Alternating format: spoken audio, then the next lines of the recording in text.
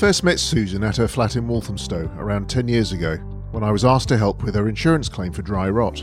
I remembered at the time Susan telling me she was a comedian, as I'd never really met one in the flesh before, so it really stuck with me. Perhaps not the most auspicious start, I guess.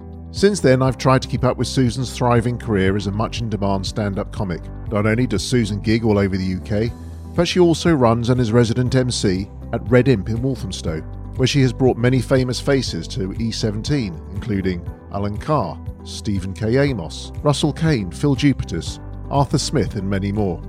I was just leaving to meet Susan for this recording when she asked if her good friend and multilingual stand-up comedian Maureen Younger could join us too. Well, I thought, why not indeed? 2 for the price of 1. I love this meandering, somewhat random off-the-wall chat, and I hope it brightens your day as much as it did mine.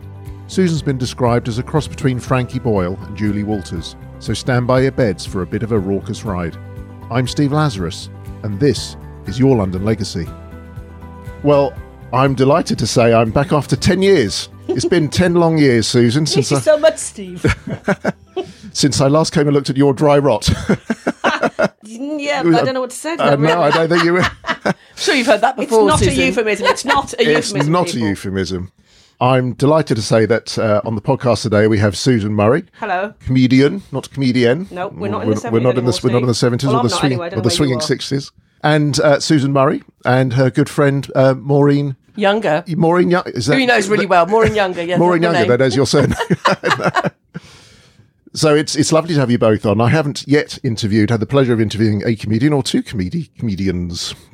So it's I have to say I'm a little bit anxious and a bit apprehensive because Don't be lovely. I know. Let's try and heckle us. Come Let on. me get vicious. Can you get heckled by one person interviewing? I don't know. People don't tend to heckle me, to be honest. I don't get heckled either. Everyone's a little bit intimidated. I don't want to sit at the front. I run a gig in Walthamstow, and like people are like, don't listen to the front.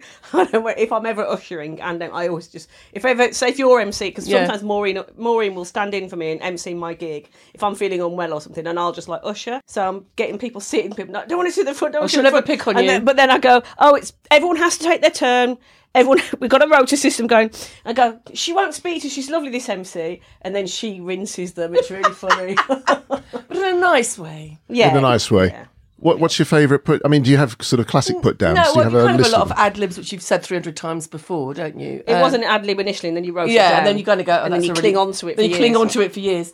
My rule really is I don't talk to anybody who looks like they're going to cry if I talk to them. And I don't talk to anybody who looks like they really want me to talk to them because they're going to take. They're a bit too eager. They're a bit too eager. They're just like they want to. So in other words, you pick on people who you think can probably take it. It's not picking on people. It's not picking. It's just talking to, and just making it funny. Mind you, saying that, unless they interrupt. I did pick on a couple on Saturday night. There were a couple. They looked like they're extras from Towie, and the girl made the mistake. It was kind of her fault. She made the mistake as telling us it was their first date. Oh, so they never do that. The room just fell apart, and I was like, "Thank you, comedy god." And I spent quite a lot of time, and I was going, right. So let's work out if they suit each other. They look like they suit each other. Agreed. It's like a whole. I throw it out to the audience, and I said to the promoter, "Send the other acts home. I'm doing the rest of the show myself." And then I was like, "What do you do? And what do you do? Oh yeah, that works. You got something in common. That's good. And what do you do?" And he was like, "Oh, I'll do sales, and I'm a semi-professional football player." And I went, "So who do you half play football for then?" And he was mortified, but she was laughing her head off. But it's a talking point for them. Do you know what I mean? And if they really hated it, they would have left in the interval. So because I was always, I mean, I haven't been to that many comedy gigs, but I've been to a few over the years, and I was a little bit scared of sitting at the front for fear of being picked on. Not picked on. Talked to. Yeah. Talked to. But you're only really you're not going to get murdered. No, I know, but there's always the fear of humiliation. Being a knob that you'd I think then some we'd make your life hell. But a comic would only humiliate you if you've been a knob.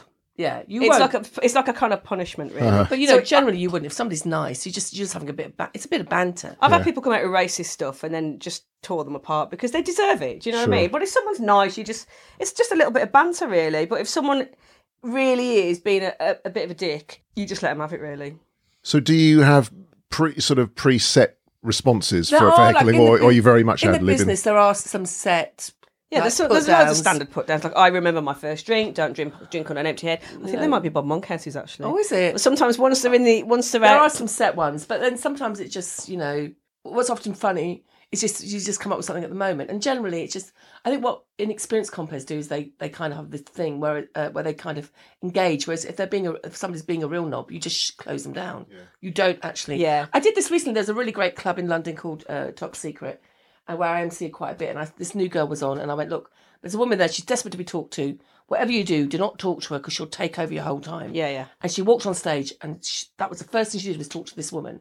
Who then spent the whole 10 minutes interrupting her set, and it was like, and of course by then, I told you, just don't talk. I've done that before. When you see a comedian, and it's like watching a boxer on the ropes when they sort of start digging in and they can't dig themselves out of it, and I'm like a coach, and I'm there mentally going, stay off the ropes, don't speak to them. And I just told her because she's inexperienced, she thought she could deal with it, but if someone's drunk, you can put them down, but it doesn't compute because it's not in there. Yeah, they don't process it and they properly. just carry it. So it was like her whole 10 minutes was wasted dealing with this woman.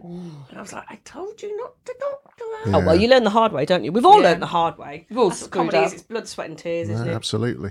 A couple of weeks ago, we got given some tickets for a comedian at the Argyle Street, the Palladium. How can I forget the Palladium? Big place. Tom Allen.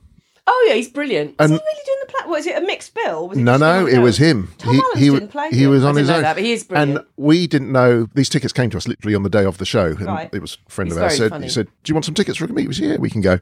So we went along. We had no idea who he was or what type of humour he was. Yeah. And of course, when the audience, we got there, we sat there, the audience was, predominantly sort of, the gay fraternity, which is absolutely fine. But he spent a good proportion of the act, talking to but having banter with the people in the front row. And saves you writing any jokes when you do that. Yeah. Fills loads of time, doesn't it? You do half an hour of banter. I've only got to write 45 minutes of gags. Sorted, yeah, and if I have a support act, that's only 30 minutes, isn't it? You know Tom Allen? I mean, I know you know a load of people. Really, and he's very funny. He was very funny. I mean, a lot of the humour wasn't particularly my sort of humour, I guess. But some of the guys around us and the girls were finding it, rolling about in the aisles. Tom Allen, which all good comics, he's got that. He's got his USP. There's nobody else out there like him. He's very, Tom Allen's Tom Allen. Very, very unique, and his delivery was is wonderful, absolutely superb. He was very slick. I mean, he had the audience in the palm of his hand he's from the first minute, and he must have done 45 minutes to an hour each half. That'd be about right. Yeah. So it's tough, very tough to stand there and do it, but. He was very good, very slick. He is very. Not actually that tough. So it's not that tough. Well, no, we've been doing it. We've been doing it years, haven't we? Yeah, but I mean, it can. I mean, some gigs can be tough. I mean, the thing with the stand-up comic is you never know. No one's bulletproof. So somebody like Tom Allen is a fantastic comic. At some point, he'll have a bad gig. That's just the way that comedy rolls. Everyone has a bad gig. So you never know. So no matter how good, obviously, the more experienced you are, how good you are, you can work yourself out of situations. But there'll be one gig at some point in the future where they will hate you, where you will die on your arse, and you just don't know when that's going to be. Is that something you think that spreads throughout the audience? That about a joke doesn't go down well, and then everyone starts to murmur. It's just weird. It doesn't sometimes how it happens. Like it's quite reassuring when you see who I think are really great comics die, because then you think, it does happen to everybody else. Yes. When I hear what's that, Munchausen's or something? Yeah, but when Zoe Lyons talks about dying, you think, how could Zoe Lyons die? Yeah, she's great. She's one of the best comics on the circuit. She's fantastic, and she'll talk about, I died the other, and you're like, how? I can't imagine Zoe dying ever. You can't imagine Zoe dying because she's such a good comic. But it does happen, and it's really hard. When you do a gig where you don't have a good one, because normally we're on a mixed bill, so there'll be like 3 comics in an MC, and you have a rough gig, and then you watch the next act, and they do really well. And they rip it, and you're like, oh no, it wasn't me. It wasn't them. It was me. It was me. They just really hated me. They really hated me. I did a gig once. It was hilarious. Because I did the black circuit, and I did this gig where I absolutely died. I mean, they hated me. So I did this other gig, black gig, and this woman came up to me, and she was like, I only came to watch you because I saw you at that other gig, and they hated you. And I went, yeah, I know. I was there for 20 minutes in front of 300 people who hated me. She goes, yeah, but I don't think you realise how much they hated you. I went, no. No, they really hated you. I did realise. She went, no, but they really, really hated you. No, I did know. She said, no, I don't think you know. They were cussing, and they were like, I had to stop laughing because they hated you so. And it was like she couldn't believe that I'd understood that they hated me. Wow. And then this woman came past and went, oh yeah, I was there. They did hate you. Just to validate it for you. What a weird thing to say to someone. And that woman who booked me to do her gig. It was hilarious. Oh, she books a gig as well? Yeah. Hilarious. And so she just kept telling me how much... I don't think you realise how much they hated you. So I don't know. I got the drift. 30, 20 minutes in front of a room full of people who just hate you. You Well, can't maybe pick up on it. being hated so much makes you sort of more attractive to a certain audience. I don't know. It was, and then even better, I had to get on a coach with 80 of them because it was in Stockport. I had to travel with 80 of the audience who thought I was shit for 6 hours back to London. Why were you on the same coach? Were you driving it? No, yeah, I was doing coach. Right, that's how my comedy career was going. I was driving a coach at the same time. Moonlighting. No, that was like part of the thing. They gave you you got back to London On a coach? on a coach Oh, God, Maureen, why are you taking these gigs? because that's how well my career's going. Man alive. So that's the thing about comedy is that no matter how, and it always happens the day you think I've got this sus, I know what I'm doing. That next have a rough gig, gig. you're going to die on your ass. That is sod's I've law. seen Harry Hill, like, very, very close to dying his arse. Really? Yeah. I even saw Barbara Nice at a so-so gig. I mean, it is weird with these certain comics. You think there's no way they can die. Absolutely no way. And it's weird. You just don't know. It's just the chemistry. Yeah, I've seen Sean Mio. There's a brilliant, brilliant comic that you won't have heard of. He writes for Bruce Forsyth as well. And he's been around a lot. I might have heard of him. Sean Mio? My dad used to be Bruce Forsyth's solicitor many years ago. You've lived a life, haven't you, Steve? I have. You name dropper. Yeah, Just but saying. Sean Mio, he's one of these... He's a really great comic. He's absolutely brilliant. He's a prolific writer. He's just a genius, but he's never made it. He's never had the break. He's never been lucky enough. And I've forgotten the point of the story. Well, that was it. He did 20 minutes at my gig, and I loved him. And I said, you've got to come back and do... Because I run what's called a preview season in July. So that's when comics are going to Edinburgh Festival and they do work in progress. So they might be using notes and, they're still trying to practice the show. Because most times we do 20 minutes a night, so you don't get to do like 50 minutes to an hour. So I have a whole season. I have 2 weeks of previews. I have like big acts, like Reg D. Hunter did it a few times last year. I've got Stuart Lee for this year. Red Imp Comedy Club, if you want to Google it, people. In Walthamstow. In Walthamstow. And I said to Sean, I know you're not doing Edinburgh, but come back and do an hour anyway, because I just, he's like, I'd love to do an hour at your gig. And he came back and they hated him. And that was a long time. For an hour. And I was howling, because I love his stuff anyway. And he was in the right mood when he got off. He's dead moody anyway, but it was so funny. So did he have to scrap the whole act? No. Or did he just refine it? If you're As a professional comic, you do your time. No, I mean, he did his time, but you said this was in advance of maybe going to the No, he Edinburgh wasn't. Fringe. I said to him, I know you're not going to Edinburgh, but come and do my previous Oh, I see. season I thought anyway. this was like refining his act for the Fringe. No. I know one comic who did Edinburgh and he said it was going so badly and he looked at his watch and realised he had 59 minutes left. No. Who was that? Jay Sondergaard. Jay Sondergaard. He teaches now, doesn't he? Yeah. But yeah, that's the thing when you're a comic, like that gig that I was saying where they hated me. Like it was pretty obvious they hated me pretty quickly. But you're looking at your watch because if you come off, they might not pay you. But if you do your time, no matter how shit you've been, they've still got to pay you. Seriously, how do you get through? You just if you're standing there and you can see nothing you're saying is making them titter. You try and do. You think, I've got a few bankers. This will work. And then nothing. I've got this banker. This always works. Nothing. Then I try a bit of banter. Think I can get them around with a bit of banter. Nothing. And then you just keep looking at your watch, going. Well, you try not to look at your watch. In the hope that time will fly. And then it tell you when you're dying, time stops. Does there come a point when you think, okay, this is really useless? No, I'm just going to use this for practice. Sometimes, like the promoter will get you off early or something, won't they? Yeah, a bit of luck. I mean, I died recently at this other gig. Because I don't normally die. It sounds like I only die. But I died. I do. I just sometimes I think I make people. She dies loads, really. I know. And I knew the promoter wasn't paying any attention, so I got off early because I thought he had no idea. Sometimes they don't even really look at their watch. No. They don't look at them. I did a horrible gig up in it was Pontins near Liverpool. So it had everything going for it. Sums it up, doesn't it? Really? Well, you know what? The one I was at, that was at Pontins in Stockport. Perhaps it's something about Pontins. Well, anyway, they booked me because I've been supporting Deliso Chaponda. He was a runner-up in Britain's Got Talent a couple of years ago. Very funny. Went on tour. Or, tours all sold out. We go to, not Stockport. What's the other place near Liverpool that sounds like Stockport but isn't Stockport? Southport. Southport. That's where I was. That's where I died. Yeah, it's horrible, isn't it? So that's the black gig I'm talking about. That's so where I died. The staff of the Pontins have come to watch Deliso. It's the same venue. I was at the Pontins, that's where I died. But they've got a couple of rooms. You weren't on the same night, were you? No, we weren't on the same night. So they've come to see me they've come to see Deliso because he'd done their gig and he'd done really well, right? So they've come to see him on tour and I'm supporting. But there's about 5 of them sitting at the front and they are hammered. I mean, they're absolutely battered, right? But they're enjoying, people enjoy it too much, but they're chatting away, talking about the jokes and just being really, really disruptive, right? And they were such a pain in the arse. And then when Deliso went on, he actually said to them, look, I've got this 10-minute bit. I can't have any interruptions in this bit. And I know you can't be quiet. So why don't you go and have a drink for 10 minutes, then come back in, right?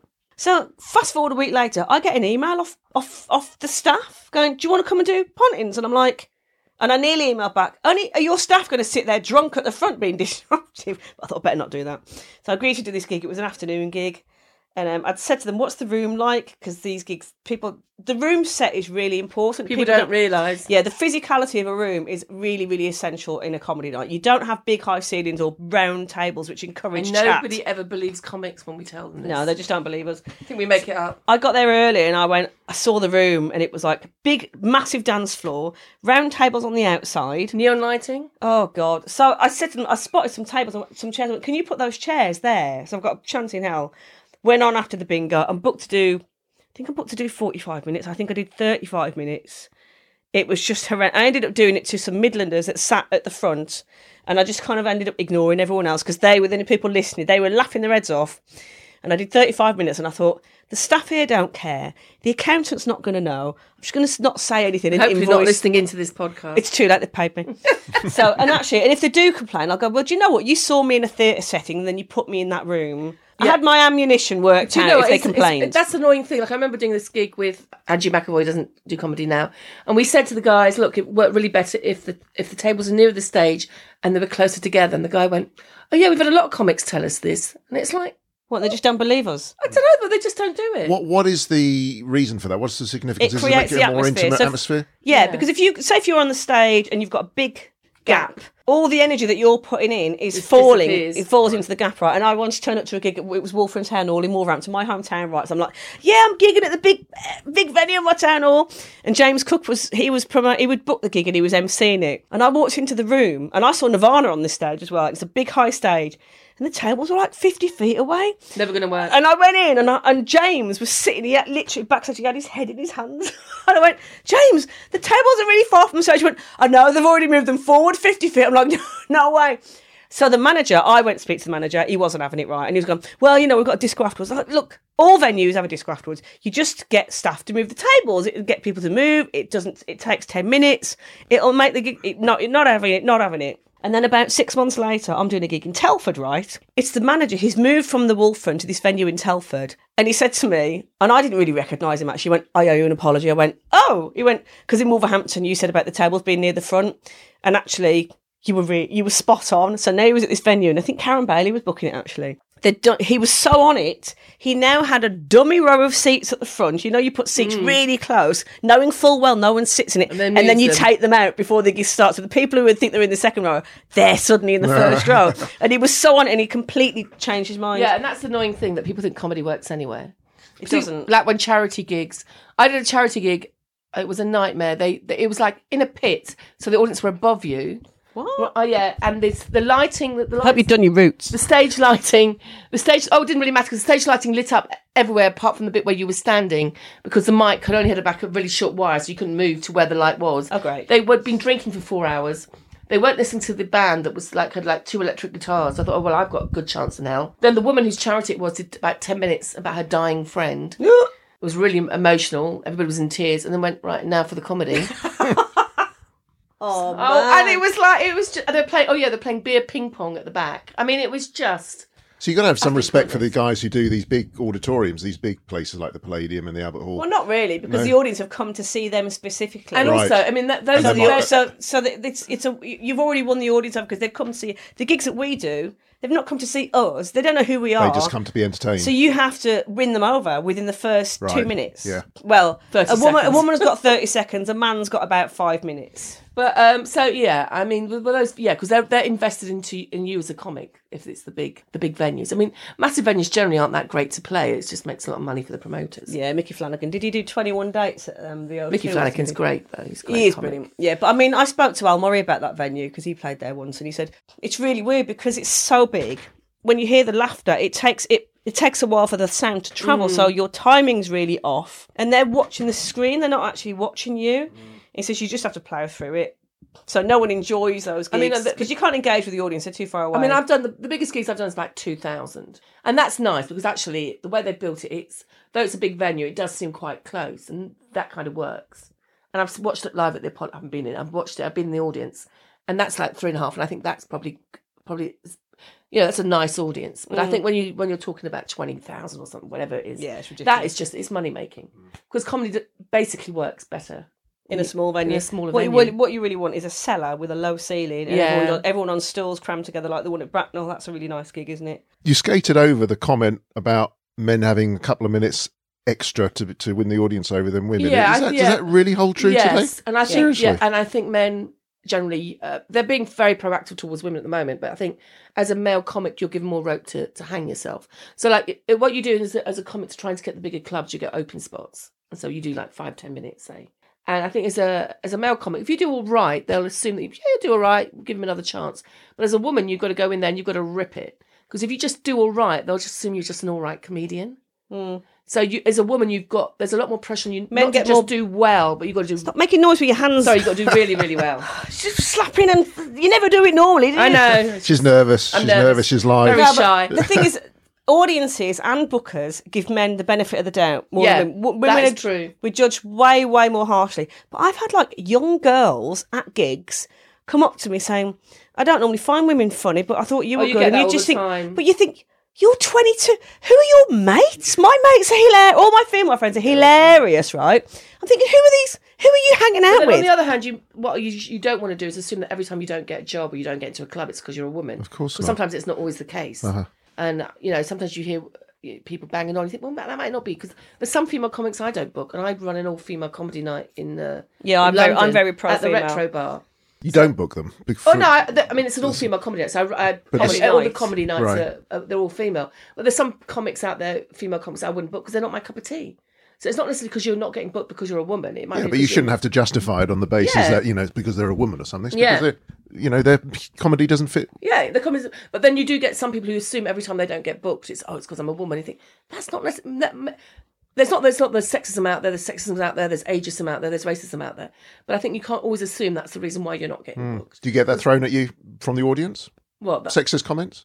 Yeah, in the form of heckling? A couple of times, but I mean, I'm... Not very often Not very often, but then we're both quite, I would say, quite assertive women. Ballsy. Yeah, so I don't think, I think when men are going to be sexist, they're not going to come... Do it to us. They'll choose somebody who doesn't look like they could punch them. So we're not. It's like me and Jen Bristol were saying that, who's a very good female comic. We're kind of very ballsy women. So people aren't. I mean, I've had a few things, but I don't think I wouldn't get probably the rough end of it. And also, I'm middle aged, so I think if you're a younger female comic, you probably get that a lot worse than a middle aged woman. Sure. I've seen a video of a female comic. Have you done that gig in Bournemouth, the one that's mainly stag doos? No. I've done it loads, Sadly, actually. I've missed that one. Well, I'm the only woman that headlines it, and it's mostly stag doos. And there was somebody put a video up, and it was on about rape culture. And I won't mention her name, but you do know her. And some of the bloke, she was chatting to this stag do, and she went, "What do you do?" And he went, "Oh, I'm a rapist, right?" And she was like, "Oh," and like me and Ninya both, Ninya Benjamin, another female comic friend of ours, comic, really, really ballsy, and we both just went, "I would not have stood for that." No, I'd have been like, "Well, oh really? Well, I better ring the police and have him thrown." I've just been really harsh on him, but whereas she didn't really. I don't know. Because there's not even a fine line of things like that. That's just a line you don't cross. Well, it's when men get together, stag doos. When men get together in groups, it's like their IQ just tumbles, and they just turn into utter morons. I don't know how you could possibly. Why would you want to? But why would you want to perform to these drunken? Money. It's how we earn our wage. But you don't know who the audience is going to be in the audience. Yeah, you can't predict. But a stag do's a stag do. There's only different degrees of But when we started out, you'd get some of the intros. All female comics can tell you about really shitty intros that they've had. I mean, I had one guy who went, next act's a female comic, let's hope she doesn't show us her flange. And I went up and accidentally slapped him. But it was just a fluke. I'm very clumsy. But and it was a competition, really. I didn't get through. It's weird. And then what was really funny, because I was fuming, I went off and told him off for annoying me. After I'd hit him. After you hit him? Yeah. Oh, don't you ever do that again. He was like, no, Maureen. Was he cowering in the corner? Yeah. I threatened to clock another guy because luckily I didn't hear what he was saying about me. I was actually being very professional and talking to another comic at the back. But he was going, "Oh, Maureen Younger likes to be played with down there." And he was like, "What? Yeah, down below." And I caught that bit and I went, "What did he say? What else was he saying?" And nobody would tell me because by this point I was livid. And nobody would tell me what else he said. So I only heard that bit, luckily for him. And I remember I frog marched him out the venue at the interval. I went, you talk about me like that again on stage, I will clock you one. And I was quite... this is only 2 times I've thrown people hate to say it work. And what was quite funny is he went back on stage and he introduced me by the next act, threatened to clock me one. And that was my introduction. But it was like, all women have had intros like that. And then you're meant to go on. Mary Bort told me she had one. The guy went, the next act is a woman, but she's having a go. Mary had a go at him. She's quite intimidating. She scares me, actually, Mary. She's a great, great comic. Do you think some of this is because a lot of your humour can be quite close to the mark, some of the humour? Well, I just think it's latent misogyny. It's just it's misogyny. It's got nothing to do with our humour. And I think they think they're being funny. I had this thing twice at a club, which I won't mention, where you came off and you can't hear what the compere says after you go off because the door shuts. And every time I did the gig, he'd go, and I only found out when I got the tape when I came home, I fucked her. What? Yeah. And so, of course, it's just undermining you completely because they're not thinking, oh, she was great or she was shit. What they're thinking, oh, did he fuck her? And of course, you're unaware as a comic that he's done that. That's just abhorrent. So that audience then go away assuming that any woman who's on any comedy bill is only getting there because... But also, they're not going to be thinking about your comedy for good or for bad. They'll be thinking, oh, did he fuck her? No, that's shocking. And then when you say anything, they go, oh, it's just a joke. Really? How do you describe your style of humour? I mean, do you have a particular... Very zen. Do you fall into particular... You're very what? Very zen. Very zen. These are very sad, very zen. Is it a particular genre or is it something that you just... I mean, I do observational. Most comics do observational. Mine's it can be quite acerbic, cynical, very cynical, quite dark actually, mine is. What's yours, Yeah, mine's not dark. Observational. Mainly me talking about myself because I find myself fascinating. I mean, not many people share that point of view, but it hasn't stopped me. So yeah, I mean, it's just that. But I've ended up doing a lot of MCing now, so I do a lot of MCing, a lot of bantering and stuff. Yeah, which I like MCing. I enjoy it. I prefer it. I like the freedom that you have when you're MCing. I tell you what annoys me when I'm MCing is if I introduce it. I've done loads of banter in the audience. Oh, and then they go on and they re-MC the gig because they haven't written any jokes, and you just think, I've just done this, you idiot. Really annoying. And what is great when you're an MC is that sometime halfway during the show, normally somebody comes up to you and goes, "You should do stand up, because you're really funny." They don't realise you're an actor as well. It's really funny. Yeah, that's what I've been doing all day, love. But that is quite. I mean, it's quite a compliment.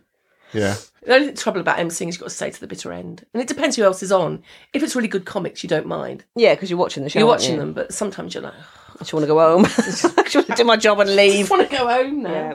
So you're performing, Susan, at your own... Is it your own club, the Red Imp? I run Red Imp Comedy Club. I've had that for 7 years. Red Imp is a derivative of Red Dwarf. The Red Imp, which was a nickname that I had as a teenager. Oh, right. So nothing to do with Red Dwarf then. No.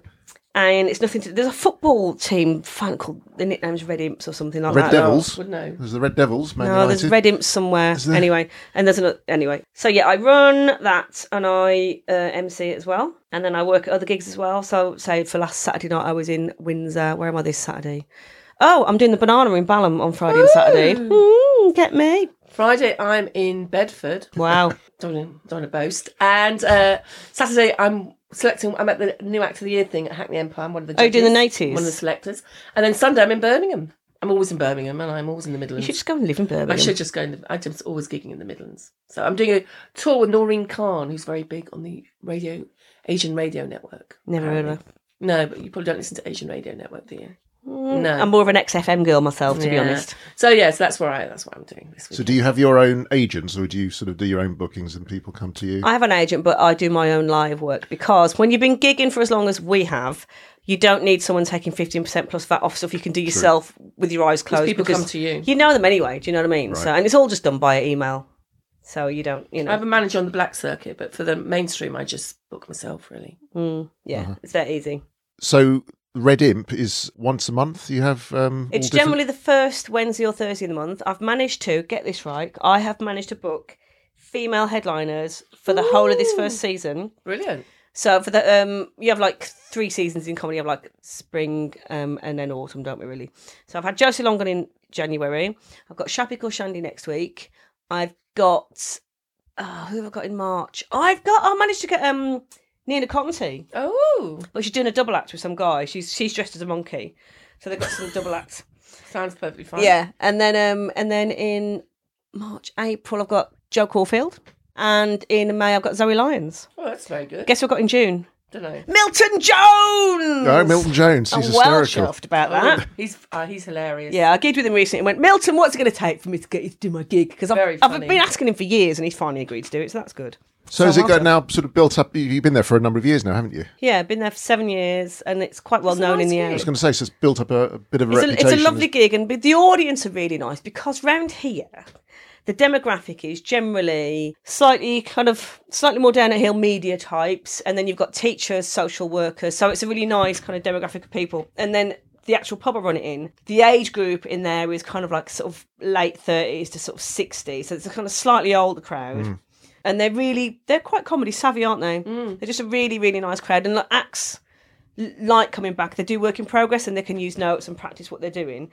So, I mean, the people who like doing it, the big acts are people like Stuart Lee. He did a benefit for me last week, actually. Omi Jalili, Andy Parsons. Oh, wow. So you've had some really big... And last time I emceed it, I was on with the legend of Barry Cryer. Yeah. Oh, wow. Barry Cryer. I was ill that night. Yeah, you were ill. It was really funny that night. Nice. There was another comic who lives nearly here and he was, was he ushering for us? Yeah. So he was ushering. I was ill, so I was on the door. You were emceeing because I was ill. And then she got taken ill during the gig. The guy who was ushering, he had a really bad headache and he went home sick. And it was like everybody was dropping like flies. Comedy of errors. I mean, like, Barry's great, but like I got so ill that like during the interval, like when Barry was on. You were lying down? I was lying down with a blanket. I started shivering, didn't I? Don't know what it was. I hurt my arm or neck or something and then it started shivering. And then I went back on and then I went off and then I was like... back under the blanket. I mean, that's the joys of performing. You've got to carry on. But Barry Cryer good as a stand-up. amazing. Yeah. That was one of the best gigs we've ever had. Really, it was a lovely audience, but it was a great night. Do you know we had 20 no-shows that night? I don't know why. He's hilarious. At one lovely point, guy backstage. At one point, there were 30 people missing. We were meant to start at 8:30. And I looked at the list. I was like, there's 30 people haven't turned up. And I went downstairs to the bar staff and I went, Well, from has the there guest been a list? massive car crash or something? What's going on? And then 10 people turned up late and then 20 people just didn't show up. And but it was an amazing really good night. Him and Ronnie Golden. He's in a I double heard act. him do an after-dinner speech once at a charity gig. And He's great, he was really very good. By the end of it, he just wanted him to adopt you. Can you adopt me and be And my very dad? funny. And he's got loads of anecdotes. You've got lots. Do you know he fell over and broke his hip? Yes, I know. So he was in hospital before Christmas. No, that won't be good because he's not a young man, is Yeah, he's 83. Is he Is really? he 83? I thought it was Well, 82. I don't know. That's what he said on his stage. But Right, that's probably a okay. joke. I don't know. And I run a gig called My Comedy once a month. Actually, the same date as usually first Thursday of the month. Like yours. Mine seems to be more morphing to Wednesday. Well, that's good. And then that basically it's all female performers, but we do allow men in the audience, particularly if they're over 30, single, no emotional baggage. Straight. They're more than welcome to come along if you're listening at the Retro Bar. And so it's first But Thursday. you've got London, Birmingham. Where else? have No, you got? that's it now, really. London and Birmingham. I used to have Coventry, but I don't really do Coventry now. And I do the comedy at the Bradford Literature Festival. That's in June, so that'll be quite nice. And I run a new material night at the Hounds in Oh, God, Leighton, which is just around the corner. Actually. Another place where I died. Trying out new material. Yeah, it was quite. You better stop. was- You're giving a false impression of your the quality of your work Yeah, sometimes I do. You did die actually. Oh no, but yeah, I didn't get. It was new material. I didn't really get as many laughs as I would like, and I was like, Yeah, sometimes but you think, new materials. That's the way I it know, goes. but isn't you're it? kind of going, Really? Do you know what? There was funny. one night I did it there, and this mad guy in the audience he was called Rolfie or something, and he was Oh, there that's with a his clue. long-suffering wife, and he was bonkers. You know, when you're trying to have a conversation with them, they're just giving you like ridiculous answers, and you just think they're trying to be funny, but you're just like, it's actually funny if you give me a straight answer, because then I can make something funny out of your straight answer. Because like when they try, it just blocks it really. And then he came up to me in the interval and he went, "Do you have a phone number?" I went, "Why?" "Well, I want to get involved in this. I want to. I was like, "What? You want to perform here?" And he went, yeah. I went, "Well, this gig is for established comics." "Well, she wasn't very good, but yeah, I know. But they're doing new material. They're dedicated comedians. They're not getting paid for this, and they're really professional. And they're practicing their new material before they take it into paid gigs." And he just didn't quite grasp it. And I was going, "Have you done a course?" He went, "No, I'm a natural." And I was like, I'm funny down the pub. I went, no, you're not. So I just gave him Mirth Control's email address and went, just go and have a look on there, go and do a course. That is annoying when you get people going, "Well, I'm really funny down the pub." You're like, well, it's not really not the same thing, is it? And I was at Top Secret, and I was emceeing, so often because I don't watch the acts, I was sitting at the reception room, and this guy came in, and it was an interval, and he went, "Oh, I'm really good. I could work here. Can I do a gig here?" And I said, "This is like really hard. It's one of the most popular clubs in London. There's months waiting list to get in." "Yeah, but I'd like to get." you do realise there were like 2 TV names, like Paul Chowdhury was on, Sean Walsh was on the bill. It was Really? like, we've got TV comics. Yeah, but I'm really good. Yeah, so are they. And they get people in, and it was like he just was like so Didn't confident, get it. didn't get it. It's like no one cares how funny you are down the pub. Yeah. Go and do a course, then come back to us. Presumably you didn't have to do a course. I did a course. You actually did a course Yeah, in stand-up comedy. I did a famous course that was at Jackson's Lane Community Centre for years and years and Who years. taught it? Rob Hitchmo. Oh, okay. And now Rob Hitchmo teaches at City Lit, and I'm his stand-in teacher. Oh. And so whenever I start the course, I go, say something interesting about yourself, and then I go last, and I go, your teacher taught me. So what is the course? What are you actually studying? You study how to write a joke. You study things like rule of 3, misdirection, stuff like that. What's the rule of 3? The rule of 3 is if you're listing off, if you got a list, it's always funny. it's always funny. 3 is always funnier. For some reason. Okay, But it's true, though. But in speech writing, you know. But it's the rhythm of it. Uh-huh. Da-da-da-da-da-da-da. So Right. there's a lot. And, Churchill Okay. used it in speeches, Shakespeare used it. But, Shakespeare would use it in his stuff. Was it I came, I saw, I conquered. For some reason, it just really it Name of just the Father works. and the Son and the Holy Ghost. It just works. Well, Yeah. And you don't. It's funny if it's 3. And then you've got like stream of consciousness. You've got rants. You've got different types of joke writing. Yeah. Pull back and reveal. Yeah, all that stuff. And then mic technique, persona. It's really funny because when I go and teach Rob's class, because Rob's so lovely, isn't he? He's a really nice guy. And he doesn't really do stand-up anymore. So, and also when they know he's not coming, half of them don't turn up, right? So it was always like a really empty classroom. And they were doing character one week. And this bloke just went up and I said, so you start the class and you go, right, you've got 5 minutes, and then you do a critique, and then you throw it out to the class, and then you all critique it together, come up with punchlines, blah, blah, blah. And then you give him a bunch of homework. And this guy just went up and did his stuff, and I was like, no, I haven't been here for the last 4 weeks. But I'm guessing that's exactly what you do every week. So you haven't actually done a character. I went, there's a coat over there, there's a hat over there, get a newspaper, come in, do an accent, have a limp. Do you know what I mean? I was really harsh on him. And by the end of the class, they're all like, are you coming back next week? And they love it. I was like, no. And then I give them loads of really difficult homework. Go write some topical stuff that could be on the news quiz. So where did the training, the formal training, as it were, fit in the scheme of things? Did you realise you wanted to be a comedian first and then do the training? Did you have some sort of degree of skill? I grew up watching loads of comedy and just was really into it. Like my parents, they would watch Dave Allen and Billy Connolly, and we had the albums and Jasper Carrot. And so, I just listened to loads and loads of comedy as a kid. And then it's almost like coming out, isn't it? You have to kind of realise that that's what you really want to do. It wasn't my idea. I had no idea. I had never watched stand-up, not interested in it. Wasn't anything I thought I would ever do. And then it was a friend, because I was very depressed at the time. I was talking to her, but I kept cracking jokes. Like, I wasn't unaware of this, but I kept cracking jokes. And she was like, even though I was really depressed, she went, you should do stand-up. I was like, yeah, whatever. And I didn't. And she went, no. And she was really insistent that I do a course. I did like a thing at the Actors Centre. Rob Hitchmo, in fact. And then he was away, and Sally Holloway did it. That's how I got to know Sally Holloway. Oh, another friend of ours, another comedian. Who was a very good comedian. And that was why I did it. I had no interest in stand-up. I'd been to one gig in the 80s, never watched it, not least bit interested, knew nothing about it. And you imposter, you. Yeah, and it was only because this friend went, you should do stand-up. And as soon as I did it, all my friends went, oh yeah, I can see you doing stand-up. Like, everybody That's hilarious. I know. Everybody was like, oh, I can see you doing stand-up. It was nothing, I would never have thought of doing it myself. So I was in a band first. Most comics over the age of 40 are failed musicians. I played the bass. Actors. So I played the bass. you'd already had some experience of performing live in front of an Well, I audience. was an ex-former actor, so that helps in the sense that you've got stagecraft. It can be a disadvantage, though. When you get actors who then act at being a stand-up. And that is just really... Hate them. It's really like, it doesn't work. So they're acting at being a stand-up. Yeah, you've got to be authentic and real to be stand-up, because people can see through it. And then I remember once this girl, she don't think she does now, she's very annoying. She was like, oh, it's my 4th gig. But it's not really my 4th gig because I was on a 2-week course. I went, yeah, it's your 4th gig. And she went, well, no, not really, because, I did 10 years in comedy theatre. I went, yeah, it's your 4th gig.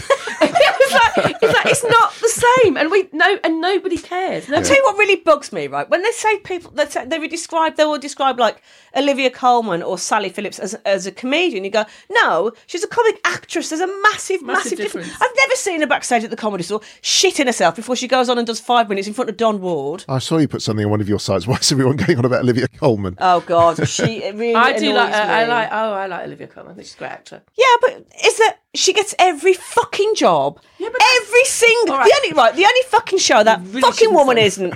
The only show she's not on is the news, and then she goes and win an award, and she's on the fucking news. Yeah, but that's what people do. They it's like, they become the flavour of the month. It's like the comedy industry. Flavour of the decade. Somebody becomes the flavour of the month, and they get all the roles. That's just how All of the roles. I mean, it's like there's no other actresses in this I country. know, I find it people interesting. go and watch it. And she's so nice. Friends of mine saw her in a show recently on telly. I can't remember what it was. She was in some drama. In her defence, she's a very good actress. And they said, all she's right. amazing. she's a good actress. I confess I'd not seen her in anything. We watched this drama and I thought, yeah, she's right. Nothing special. Well, no, but they she's were very good. raving about her. I think she's very good. She's good. She's good. She's good. All right, I'll even go. She's very good, but there's lots of other very good actresses out there who aren't getting the amount of work that she isn't. Yeah, but you can say that in show business and all types of show business. Yeah, it's there's tough actors. shit. There's actors. Certain actors are the flavour of the day, and they get all the Yeah. work. Certain comics were getting all. There's a lot of comics on TV. We all know comics on the circuit. I'm so sick of On the Olivia circuit. fucking You're Coleman. just jealous. all the comics. Jealous. Yeah, All the comics on the there's loads of comics on the circuit that never got on TV that we would Sean think is Mia. brilliant. Sean Yeah. Mia is one of them. Roger If we Monkhouse. were Roger Monkhouse, brilliant. Phil Nichol. I mean, like Phil Nichol would, who just rips every gig he's at. I mean, if we were asked to book live at the Apollo, it'd wouldn't be booking the people be a they're very booking. different lineup because we book circuit comics. It's just, but that's the way. Have you performed What- together, a double act on stage? No, God, no. God, that would be a nightmare. It would scare everybody. No, She shouted at me in the cinema. Are you going to keep talking through this? It's really funny. yeah, I know. I was a bit. It's because the bus that was in the background had Blockswitch written on it, and that's where I was born. So I was really like, oh, look, it's Block. I said, will you stop talking? Like, you give a shit. No, I can see it might not but work. I really hate people talking in the cinema. I'm just watching it. But she was eating popcorn. I was like, are you going to rustle all the way through this? So yeah, I mean, I did feel like I was a bit sharp, and I thought, well, to be fair, Susan can take it. So yeah, I it's can fine. take it. Probably which is wouldn't do why your it's fine. friendship much good, would it really? Well, the thing is, we've both got the same thing, is that we're badly dubbed, isn't it? Because both our parents are we both got Scottish parents. And Scottish attitudes. Scottish, very Scottish directness.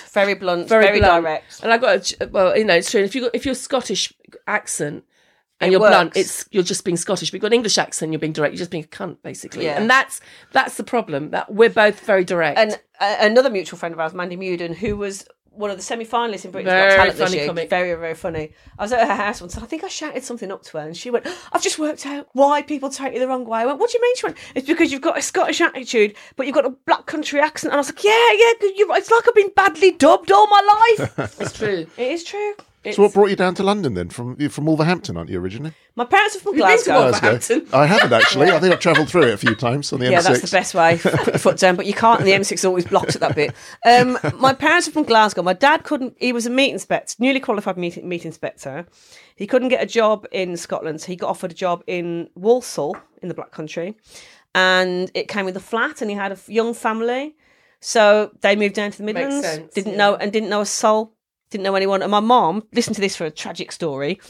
My mom was so lonely during the day, she would pick up the phone and she would dial the speaking clock just to listen to another adult voice. That's awful, isn't it, really? That's sad. Well, she tells a really, really good story because they moved down when my brother was about a year and a half, and then I was born, and then 5 years later, and then they moved to a little town called Willenhall, which is right next to. It's in between Wolverhampton and Walsall. All Yale, Union, and Chublocks are made there, right? It's anything it's famous for. And my mum always tells me this story, but when she went into the town and she was trying to buy turnip, God knows why, we never eat fucking turnip at home. Anyway, She's not eating heap. She's trying to buy a turnip, right? But she's going around the town and she's going into all the shops and going, "Do you have a turnip?" And they're going, "A what? A turnip? A what?" And then they're getting people from the back. Come and listen to her. What's she saying? Have you got a turnip? I don't understand what you're saying, love. Have you got? And then in the end, my mum said I was mortified because I had to go, a turnip. And then when we went, we ain't got none. But then I came to uni down here and stayed. Right. I did media studies. I did a BA media studies. What was your degree in? German and Russian. She can speak many languages. You're like a polymath, aren't you? Yeah, I speak 5. Oh, I started learning Scottish Gaelic, which is very difficult, and I like languages. So, but yeah, Basically 5. Is that useful for what you do? Yeah, I mean, You do loads of gigs abroad, don't you? I do gigs abroad. I've gigged in German, gigged in French. Oh, really? And what's really fun is when you're comparing, because people, like, no foreigner would expect a British comic to be able to speak languages. No. So when they are from somewhere else, particularly because I've got an Austrian accent when I speak German, so if they're Viennese, I will really put on the thick Austrian accent. And I had somebody almost fall off their chair because you just wouldn't expect that. So it actually does work when you're gigging, because you've got another string to your bow, haven't you? and people are always surprised. And I've got lots of jokes about speaking languages, because whatever happens in your life, you just cannibalise it for your stand-up. Every time anything goes wrong in your life, you're just thinking, even though it's awful, you're thinking That'd be material. This is material. It's terrible, isn't it? Yeah. Jen Bristow, she did this. She should do it as a joke on stage. She went, "This is the comic's attitude. Have you heard about Dave? No, his whole family's been killed in a car crash. Lucky bastard. That's his Edinburgh show sorted." I know, it's so, for a comedian that is funny, because you are kind of going, oh yeah, that is true actually. Yeah. The Dead Dad Show. There's loads of them around. But so it does work. Being able to speak languages, I think. So when you have an idea, I mean, in the bath, on the bus or whatever, do you make a mental note of it? Do you have a notebook where you keep all your... You're meant to write it down, because what I've done so many times, I'll remember that, and you never do. I've done that thing where you move a ring from one finger to another one to remind you of something, but then you forget what you put the ring on. I make notes in my phone, actually. And then what's the worst? I've done that before. Is you put one word, which reminds you of the joke. So I've got an old joke, which I can't remember what it was, and the word is 24, but I don't know what the 24 is. And it's like... Hours to Tulsa? No, I don't know. So you have like one word, so like when you write stuff on your hand, you're like, I don't know, to remind you of certain jokes. I write on Facebook. If I'm writing a smart ass comment under something, I'll go, actually, that's quite good. Because, Nina Benjamin, who we've already mentioned, she was flying to, I think she was going to Scotland or something, and she was going on about, you can't take liquids through the security. And I went, like, Nina, that's been law for like years. That's been law for 13 years. Oh, it came as a shock to her, did it? Yeah, and I was like, you knew Nina, and then, surprised. But then I said, are you still smoking in pubs? Are you still driving without a seatbelt? Are you sending children up a chimney? And then I wrote that down. I thought that'll work on stage. I mean, sometimes you do that in real life. You say something, you go, oh yeah, that'd be actually very good. Yeah, and you do nick it. I mean, well, but all these ideas, yours. Yeah, that's true. And all these ideas, which are jumbled up in higgledy-piggledy, do you then put them together in a piece of coherent fashion? Yeah, because it'll fit. Sometimes it'll fit with other stuff, won't it? Really, there's always something. You just kind of wangle it. You just wangle it in, crowbar it in. I mean, I'm writing a show at the moment. Are you? Yeah. Are you really writing a show? Well, theoretically. I'm here today. But I've just been to the cinema, so we can see how well my writing's going. Tomorrow's my birthday, so I'm not going to be... happy birthday. Thank you. Happy birthday. I'm the same age that I've been ever since you've met me, I think. I haven't aged. I don't know how you've managed it. I know. Everybody I know is now older than me. But I... So, yeah, you kind of write things. I mean, I'm not... What's your next show going to be called? Called Out of Sync at the moment. Because I'm not what people think. Is that because you don't tidy up? So there's nothing in there your is sink? There is that. Oh, no. What does that mean? Well, because I don't think I am what people think of me. My family is Scottish. Obviously, I don't sound Scottish. Working class, but I went to university. I went to a predominantly black school, so I didn't have any white friends till I was 18. Also, I think I'm perhaps more well educated and better read than some people think. So it's quite funny when people talk down to me because you certainly got more languages than people would get. You certainly can speep more languages than people. Yeah. People don't realise that.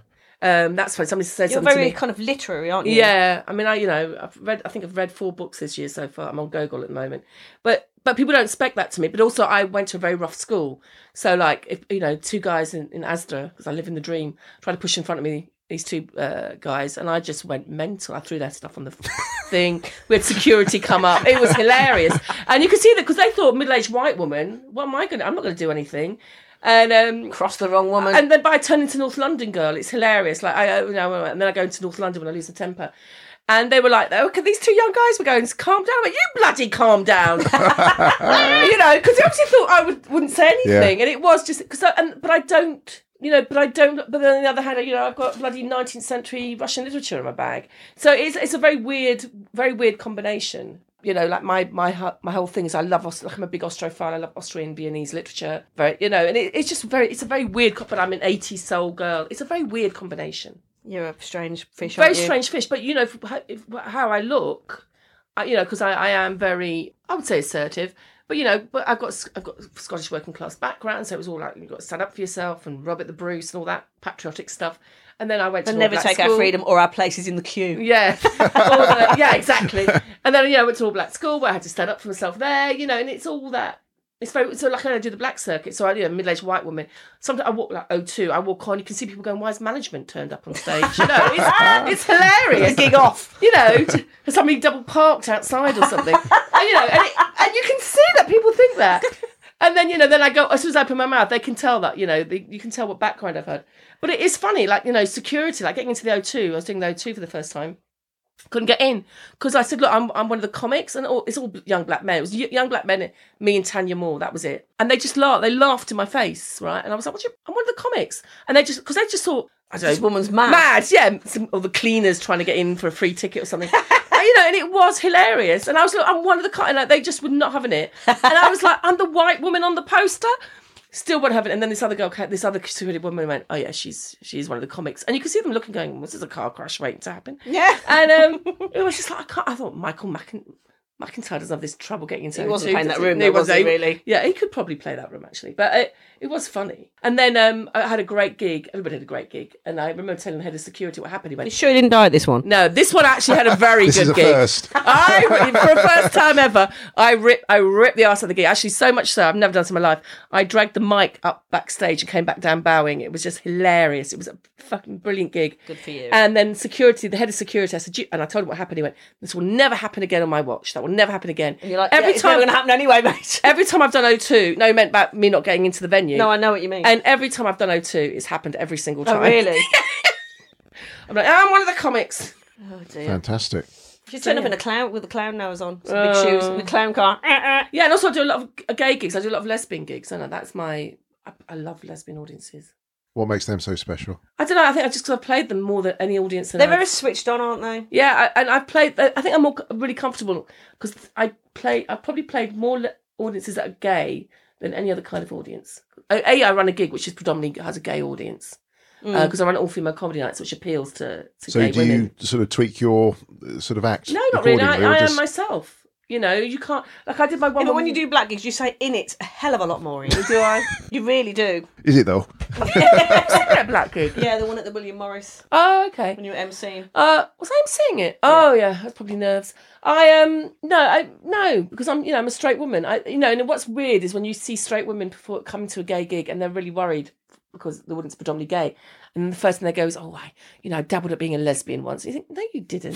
Just shut up. It's not going to endear you to an audience if you just got to be yourself. You Sure. have to be yourself. But then you can't turn up to a lesbian gig and do all your cock material, can you? But no, but I mean, I do. But I think if you Is there quite a lot of that? well, sadly no. My memory's not that good. But I am. It depends because if they like you, you can say what you like. This is the thing about comedy. If the audience likes you enough, You can say anything you you can like. say whatever can't you like, and they give you permission to say that. So if I did a gay gig, I probably would go on about I would get them to like me first. But if I'm talking about my love life, it'll be about straight sex because that's what I do. It won't be me pretending to be a lesbian. And in relationships, the basis of relationships, it doesn't really matter who you're sleeping with. The bases are all the same, aren't So they? do you have to give your best bit, your golden nuggets, right at the outset to get to win them? Or? What my comic do, you Start off strong. You start off strong. Put your dodgy stuff in the middle, and then you went close strong. strong, yeah. Close Or your strong. less strong stuff. Or you put your new stuff in the middle because if it goes wrong, you've got other stuff that can pick it up. Yeah, but you always start, and when people don't know you, you've got to get them to. You've got to kind of Get them sell on your board. personality within about the first 30 seconds. Yeah. You have 30 seconds and that's it. But being to it. self-depreciating, Usually start. That's what most that comics works do quite because well. it gets people on board. And if that first one, which is your strong one, doesn't work, then you're really. No, you then try you're to really get another plough bank through. You have to plough through. Keep going. Because you've got to do your 20 minutes, haven't you? So what's blunt force trauma? We've had your title. What's blunt force trauma? Sounds pretty. I watch a lot of murder porn because I Murder really porn? like it. You know all those murder documentaries, Uh-huh. and I realise there's a really the American ones are really formulaic. You just put a nose ring in while I wasn't. Yeah, I just put my jewellery on. The American ones are really formulaic. What they have documentary reenactment, and then they have a wizened ex-detective, and they have a very quite an old female journalist. Yeah. And then somebody gets sent. They've killed a woman, and then they get sent to the death chair. So that's quite good. And I just like the phrase "blunt force trauma." So I'm doing my solo show at the Leicester Comedy Festival on the 7th of February. And it's just quite a nice vague title because it doesn't really mean anything. Yeah. And like, I mean, because I'm quite blunt, I'm quite forceful, and maybe and then you might, from everyone probably leaves traumatised. Yeah, from some of the dark subjects, you might come out traumatised. Yeah, I mean, usually when you do a show, you write a title that is really vague because you haven't written the show yet, and you don't really know what you're going to write, and you haven't got any jokes. So you do something really vague, and then you can hopefully that's what people do vaguely refer. That because unless you've got a specific idea really on, but the print for Edinburgh brochure is very early, and then the festival's 6 months later, so people have to sort of oh god, you have to pull a title out your arse, don't you? Hence out of sync. Yeah, but my next one's going to be called "I Can Make You Scared of Flying," and that'll be all about my obsession with plane crashes. I love a plane crash. Trauma, clearly. Yeah, love it. Can't get enough. Can't get enough of it. As long as it's not in your life. I'm a bit weird, really. We're all no comedians Most are comics normal. are slightly bit screwy. Yeah, I would say that. I mean, I think I'm an incredibly normal person, and then I think everyone else is weird. Yeah, and then I think everyone else is weird. And I do a podcast with Jen Brister, whereby she just rips me apart, and then she just takes the piss out of what I've been doing, and I'm like, but to me, it's pretty normal, isn't it? I mean, but everybody thinks they're normal, I think.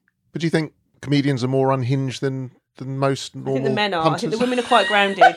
I think the men are a bit more. They're quite mad, aren't they? I don't know. There's some mad women around. But generally, the women are a little bit more. I do normal. think most comics it's going out and going, love me. I mean, they're obviously being bullied. I was bullied at school. I don't know if you were, but no. I think a lot of it is basically going, love me, because I think you're just, and it's weird because no matter what you do in life as a comic. Actually, wrote an article about this for my blog. You're never satisfied. So, you think if I get that club, you're trying to get into these clubs. Sometimes it can take years to get into a club. You get into that club, you've played the gig, and you're like, all right, it's another gig. I want to do that club now. I want to do that club now. Yeah, there's always something to be sort of like. So even if you've got TV, like say you were desperate to do Live at the Apollo. Even if you got Live at the Apollo, as soon as you did it, you'd be like, I want to do a sitcom now. And that is the comedian. It's like I want to be Steve Coogan. You are never satisfied with, I think it's basically. I think every creative is like that, but that's what keeps you going. I agree with that because I think that I wish I could be one of those people. I could just be a fucking civil servant and be content with it, but I couldn't. Do you know what I mean? I couldn't do that. Just not me. But the people that never get better as a comic are those people who, no matter how badly they do, will come off and go, stormed it, and you're just like, you just died on your arse. There are some deluded people. And out there. if you don't, and generally, I think most good comics are overcritical. So I saw Jen Brister do Live at the Apollo. She was brilliant. She was great. She's a great comic. Absolutely brilliant. I know her set back to front. I was backstage. I was a backstage buddy. And she came off, she went, did I do all right? And I went, are you kidding? I thought, are you kidding me? She just ripped the arse out of the gig. And she said, I stumbled 3 times. I went, well, I noticed one, but I'd be the only person who noticed. Yeah, no one else can No tell. one else would notice. It's TV, so it doesn't really matter. And she was worried about those 3 little things. But they can edit it. They can edit it anyway. But that's what a typical comic does. You will have 20 minutes where you rip it. And the only thing that you're bothering about is that one joke. Or the one that you forgot. Or the one joke where you didn't get the laugh that you think you should have got. Or, I didn't do that bit. Damn it. Yeah, I annoy myself. And you're always annoyed about that one little thing, not the fact because in your head, when you're rehearsing it and time again, perfecting it, you want to make sure. Rehearsing? What is this word? I don't think we do. So, but how foolish are we? That's what I think makes a good comic, because you're never satisfied. You're always, and it's really annoying. Always working. You're always working. You're always trying to get better. You're always trying to write new stuff and doing new material and writing and performing, and you develop as a performer. But what's brilliant, there are comics that are. I like the fact that there's such a wide age range, and there are comics like, again, people that I haven't heard of, like Jeff Innocent. He's getting better and better all the time. And Jeffrey's early 60s. Yeah, and then you've got people like Davy Johns, who was the lead part in I, Daniel Blake. He was thinking of giving up, wasn't he, before that? Yeah, and he's been going for donkey's years. And he's an excellent comic. And then suddenly he got this part in this film, and he's been to Cannes, he's met Olivia fucking Colman, and his life has completely changed. And now he's like he calls himself a film star because he's a Geordie, right? So, but I mean, him and Jeff are both just excellent comics. And, people are constantly improving all the time, aren't they? Sometimes you see somebody and you haven't seen them for a while, and then you see them and you're like, damn. Yeah, they've written a whole new 20 minutes. Yeah, that's really annoying. You're like, all right, mate, all right. Zoe's like that. Zoe Lyons, she writes so much new stuff. Isn't she? I'll tell you who else is prolific at the moment. Mark Steele's son, Elliot. He did one recently, and I didn't reckon. I gigged with him a few months previous at the Backyard, and I was like, God, Elliot, I didn't recognise any of those jokes. He went, yeah, I've not been drinking, I've not been partying, I've been doing my martial arts, and I've been doing loads of writing. He gets a little bit of help off his dad, which you would do, because Mark's brilliant, isn't he? That's annoying, though. I really hate it. Jen Brister's really good at turning over material. It's like, all right, Jen, stop showing off. So, yeah, but I think that's all part of being... And it drives people insane, it drives you insane, that kind of... Because you are, no matter whatever, however well you're... I've never met a comic, really, irrelevant of how well their career's going, who's happy with their career. They always want... more. They always want more. It's funny, actually, you say that, because I've just read a book by the famous American stand-up actor and comedian Steve Martin. Oh, yeah. Called Born Standing Up. It's a really good book. Yeah, I've read that. Have you read it? It's a fantastic book. It's really... I thought it was all right. It wasn't... Yeah, I mean, because Terry Alderton mentioned that book to me. Yeah. And I bought it because he'd said it was brilliant. And I read it, I was like, yeah. It's more of a memoir of his struggles and his journey. Yeah. And what was he saying? Well, it was just that it just talks about his early years playing gigs in Disneyland, I think, wasn't it, at the beginning, and all the small bars and clubs, and this is Which everybody does. Yeah, and how he eventually built up to be one of the sort of most he was successful the American biggest. At one stand-up point, comics he was in the the world. biggest stand-up, playing yeah. in front of huge auditoriums. Well, you can't keep that level up. I mean, most people can't keep that level because people's stars kind of go up and down, don't they, really? Well, he ended up hating it in the end, didn't he? Because he just hated turning up on stage and the expectations of people, doing the same things they always want to do, the arrow through his head. Yeah. How the banjo wrapped around him and never actually play a note and all that sort of stuff. And he just got bored with it. And that was having had that passion of wanting to go through and perfect and improve. And he got to a level where I can't do this anymore. Because also I think people do that because they think it's going to make them happy. Yeah. But it doesn't. So, I mean, so then you've got that added issue. So I think that's another thing I think people do. So you think, if I perform in front of 20,000 people, that'd be amazing. But then, of course, once you do that, even if you have a great gig, you can still be depressed as a comic. Because you have that great gig, people telling you you're brilliant, you're like, oh, thank you very much. And then half an hour later, they've gone home, the evening's over, and you're back to where you were before. So you've got that kind of massive adrenaline going up and down. Yeah, and of It course, can be quite, but of course, at his level, he was depressing. travelling the world and This leaving his partner. This is where it's always funny when you hear new people. God. New people who want to be comics go, I hate travelling. You think, well, don't do the job, love. Because you're not going to like any of it. You're not going to like any of it. Because the whole thing about travel, like the first 2 weeks in January, I was travelling. I think I had about 2-3 days off. I was in Antwerp. I can't remember where. I was all over this place, but must have been And in there's Birmingham. nothing more depressing when you come home and you're unpacking your suitcase and packing at the same time. Yeah. Like, I haven't got enough knickers. I haven't got enough knickers. No, I've got lots of knickers. I've prepared for that. But but you are travelling a lot. And so the last thing that most comics ever want to do is actually travel. Because you're like, if I have to get on a train one more time. I do so much late night driving, and the highways agency, who are the bane of my life, are constantly closing the motorways at night. And it's been going on for about 6 years now. And I've been on the phone. Mandy, she got diverted off, and she was like nearly in tears because the signs always run out. Oh, yeah. And you're like, I didn't think I'd need this much We petrol. went round Birmingham twice because they hadn't done the signs properly. It drives you. I'd like to meet the guy who puts those signs out and stick one of them right up his arse. Well, there must be plenty of good material there for you. Oh, I've written a whole routine about the highways bet you agency. I goad them on Twitter. I'm constantly goading them, going, is the M6 actually cursed? Has anybody bothered to check? This is the problem. Like I was doing a gig at just above King's Lynn, in Norfolk. And Slightly different. Yeah, it took us 5.5 hours to get there because the motorway had closed down. Oh, God. M11 had closed. We were stuck on the motorway for an hour. Horrendous. So you're sitting there and you're like, luckily they still wanted the gig because we were there so late. Because there's a danger that you're just going to miss the gig, but they were like so desperate to have us, they went, I know to come anyway. We arrived at 10:30. What? Yeah, did the gig. Do you remember when we drove down to Folkestone and they'd shut the Blackwall Oh tunnel? yeah, she was very calm about it. She was very, very annoyed, and she started trying to hit her own windscreen with a sat nav. No. That's not actually the story. And I took it away from her. She went, "I'm really annoyed." I went, "Well, you're hiding it well." Well, no, we were driving. We'd left super early. It was the Saturday before Christmas. We got stuck on the way there. They'd shut the Blackwall tunnel, and of course, it's Saturday traffic coming out of Westfield as well. Yeah. We got down and literally we didn't move for an hour. We didn't move an inch. Didn't move an inch. So we end up coming out of that traffic, and it was just, and we had to drive. I had to drive like a fucking lunatic to get to the gig on time. We got there after the gig should have started. You were MC, and I was on after you. It's always good to be late as the MC. Yeah, because it doesn't make you in the slightest bit stressed. And and then on the way back, because it was like a live sat nav, those ones that are meant to work out the traffic, and it drove us back into traffic up the Blackwall tunnel, and I ended up punching my sat nav. I was like, you fucking prick! I punched it off the window. I had to take it off her. She's like, well, I'm really annoyed about it. Well, you're hiding it well. Yeah. Oh God. Fucking TomTom shit, man. Use Waze. Don't ever use TomTom. That's how I got here using Waze. Actually, was very good. TomTom is absolute rubbish. The ones built and I into actually cars rang are up useless. TomTom and went, how come because I remember once the M1 was shut and the A1 was shut as well. So it took me hours to get home. I was up north somewhere and I ended up ringing up TomTom going, why does your sat-nav not know about these road closures? Oh, well, we get our information from so-and-so, so-and-so, so I was like, it's no use to me. So I sacked it off and used Waze, which is loads better. It's free, isn't it, Waves? Waze, yeah. Free. Waze is free, and it's by far and away the best. So it is. I'm all not comics promoting it. use Waze.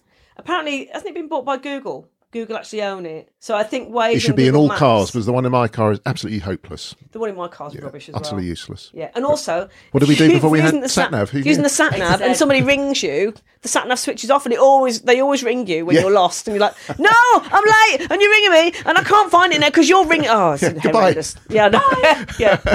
Yeah, nightmare. Well, I think on that note, seeing as I have got to travel home, before you, I think you two should have your own podcast. So you'd have a weekly version of it. You've got one, haven't you? Well, when we remember to do you might not be able to perform live on stage together, but you should definitely have your own podcast. Oh, thank you. Where are you performing next, and where can people find you on social media and on your website? My website is susan-murray.co.uk. My gig website is redimpcomedyclub.com. That's based in Walthamstow. I gig all over the country.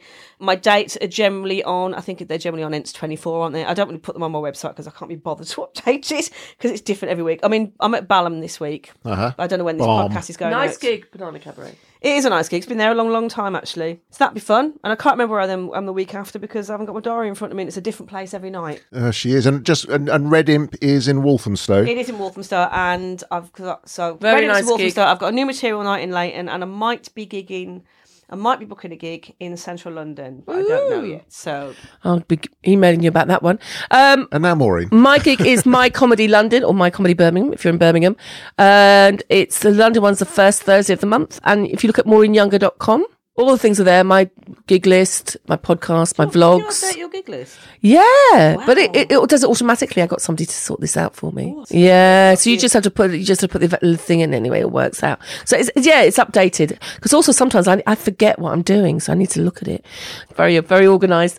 So I'm doing some tours with Maureen Khan all over the shop basically. And it's all on your respective websites. Yeah. You can find out where you are. Yeah, and Get feel in free touch to with listen you, to our give vlogs give and you some new podcasts. material, something to shout and scream about. If you're an Outlander fan, I do a podcast about Outlander with Jen Brister, who hates it. I hate that programme. So does Jen Brister, but I've made her watch it. I know nothing about it. We both went to see, independently, didn't realise we both went to see Hamilton Last night, yeah. Okay, but not together, but we were both there. I thought it was great. I hate musicals. Yeah, you probably went to the wrong I show. got press ganged into going. I was like, why do they keep singing? It's a musical. Singing, Will. Oh my god! And then that guy who was rapping and you couldn't understand a word. I was like, oh, for God's sake, what's the point in this? What is the point? Okay, I had a different experience from Susan. Luckily, I wasn't with her. I was with Jen Brister and her girlfriend and a friend and another friend, and we had a very good time, so we enjoyed it. Yeah, I had a lovely time. I went with Ayesha Hazarika, who used to work for the Labour Party, and another girl, Sarah Southern, who used to work for the Tory Party. So I'm with my little... Were you in the middle? And they enjoyed it? Yeah, they loved it. It's very well done, so I recommend it. But the ticket prices are outrageous, aren't they? I didn't. Well, you paid. We were up in the gods, but yeah, decent seats. I knew someone, so we got like a good offer and Yeah. deal. But anyway, Thank But I you would recommend both it. very much Bye. indeed. Thank you. Susan Bye. and Maureen. yeah, we're and about to go and have a fight in the kitchen now. Off you go. No, joking. Thanks a lot, guys. Bye.